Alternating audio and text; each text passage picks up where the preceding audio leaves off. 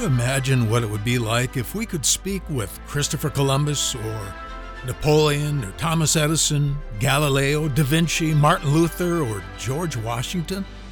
There was a time in human history when you could have spoken with men who were born hundreds of years before you were. Think of it. Abraham came along 2,000 years after Adam, yet his grandfather was alive when Adam and Eve were, and Noah's dad was old enough to have known Adam. That would be like you being able to talk to a person whose father talked with Jesus when he walked on the earth. If you were old enough now, your own father could have seen Jesus crucified. That's how long men lived in the first 2 millenniums. Why I'm telling you this is that I'm going to connect this observation with why people have so many trials today. God has always used human circumstance to reveal himself.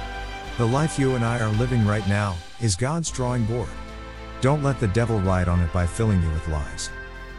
The truth is, the only way that men are going to discover God is learning to see him through his word and his spirit in the panorama that is our life story. Listen all the way to the end. There's a great blessing in it for you. It would blow our minds to think that today, instead of wondering what our nation's founding fathers meant by the way the Constitution was worded, we could just ask them. Or better yet, they could still be the leaders of our nation. Men lived for hundreds of years back in the day. Through this manner, they were able to pass down to their children the first-hand accounts of the creation of man and the temptation in the Garden of Eden. The stories of Genesis are historically accurate because the first 2,000 years of the history of mankind only covered 2 to 3 generations. Can you imagine how large your family reunions could have been if you were now, say about 800 years old? You see, the backdrop upon which the truth of God as the Lord of creation and the King of faithfulness was revealed was through the age of the family. Men have called it the dispensation of the family. Their experiences were passed down through the centuries by fathers talking with their children and grandchildren. God then showed himself faithful through the life experiences of Abraham, his son Isaac, and grandson Jacob, and great-grandson Joseph. God made a promise to Abraham that would take over 400 years to fulfill as Israel grew from Jacob's seed to be a great nation. Then God began to reveal himself through the law of Moses to Israel. We learn more about the reality of the fall of man in the Garden of Eden, about the need to overcome sin, and the fact that the 10 Commandments showed us that we are incapable of keeping them. God spent thousands of years revealing himself to us as his nature was portrayed on the canvas of human experience. Men failed on their march from Egypt to Canaan, and God showed them the keys to success in life revolved around trusting him to take care of us in times of great life challenges. Through the consequences of the fall of man into sin, God would then set about to reveal his reality and nature through life problems, all created by our own unbelief. Israel didn't need to worry about the Egyptian army in the Red Sea, or the barren desert void of food and water, or the armies of foreign nations who would try to kill them. All God wanted was to teach men to trust him again, for it was denying his word that caused them to fall into sin in the first place. Today, the restoration of man to his rightful place in the divine design of his Creator requires him to learn to trust him in all things, and especially in the trials. God first revealed himself through his faithfulness to the early families of the earth, then through his promise to Abraham, and next through the law. We saw what our relationship to God was like and how it needed to be restored. Then Jesus came and showed us the revelation of who God is through the cross and resurrection. We learned again that the only way to be restored to what God had designed us for was by faith, and now that faith included trusting in the love of God and his grace only. Our being fully established was through the mercy of God alone, for without God's help, and forgiveness, we would simply be unable to come into God's plan for us. We were created for God's glory, to have His glory, to be filled with all that He is, and to find our identity in the majesty of God with all His honor, power, freedom, and peace. We were created to be eternal beings who inherit the same status that Jesus has with the Father in heaven.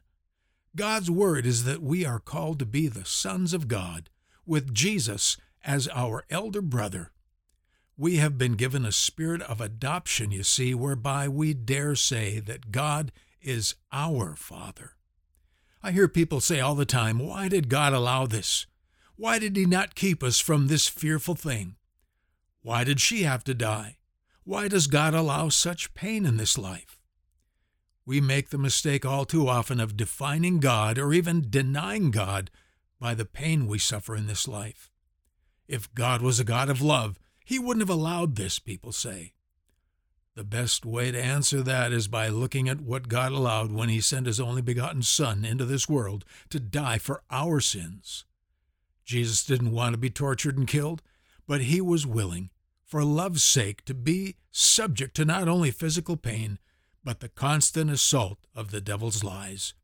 Through it, He paid the penalty for our sin and demonstrated to us how we can be restored to our rightful place as those destined for eternal life and glory. You see, God is always revealed to us on the earthly physical canvas of human trials and testing. The singular thing that will restore us to God is the exact thing that Adam and Eve failed at: faith in what God said.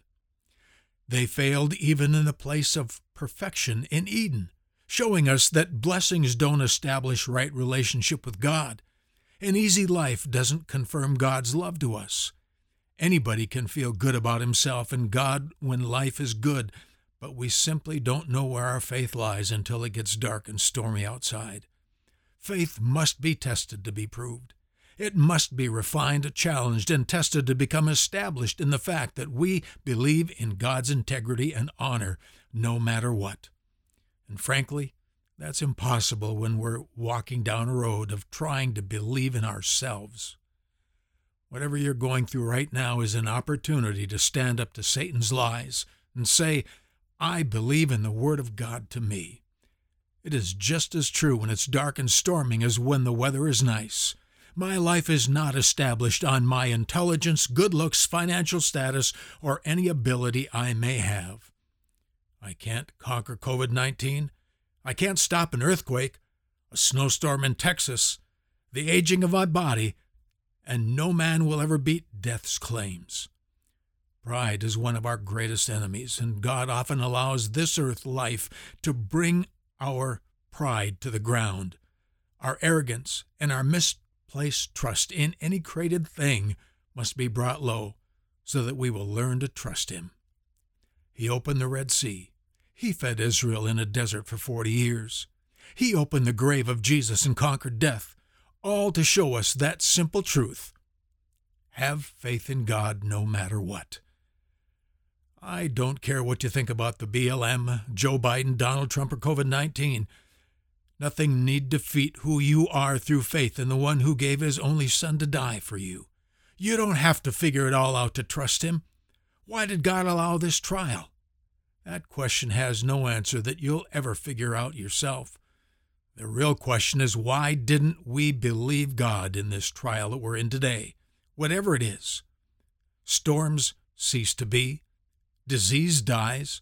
The earth stops shaking. Politicians leave office. Wars are finished. Everything changes sooner or later. The only thing that never changes is God and His Word. Heaven and earth shall pass away, but my word shall never pass away, He said. No matter what you're facing, there is a place in God to find where you can overcome by faith in Him. The pain may not go away. The money may not start flowing in, but the lies of Satan and the corruption of the soul and the claims of hell cannot overcome faith in the heart of God's people. Faith restores us in life's trials, overcomes sin, And whatever God does when that faith has produced love in our souls is up to Him. Don't limit Him by telling Him what He must do. Let faith allow Him to tell you what He is asking of you. That's a liberty that no man can take from you.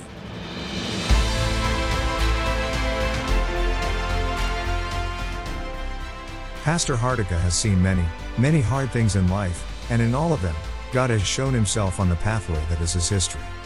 That's what all of these podcasts are about. Though some of that history has failures and sin in it, it's okay, because His life and yours is not about showing everyone who we are.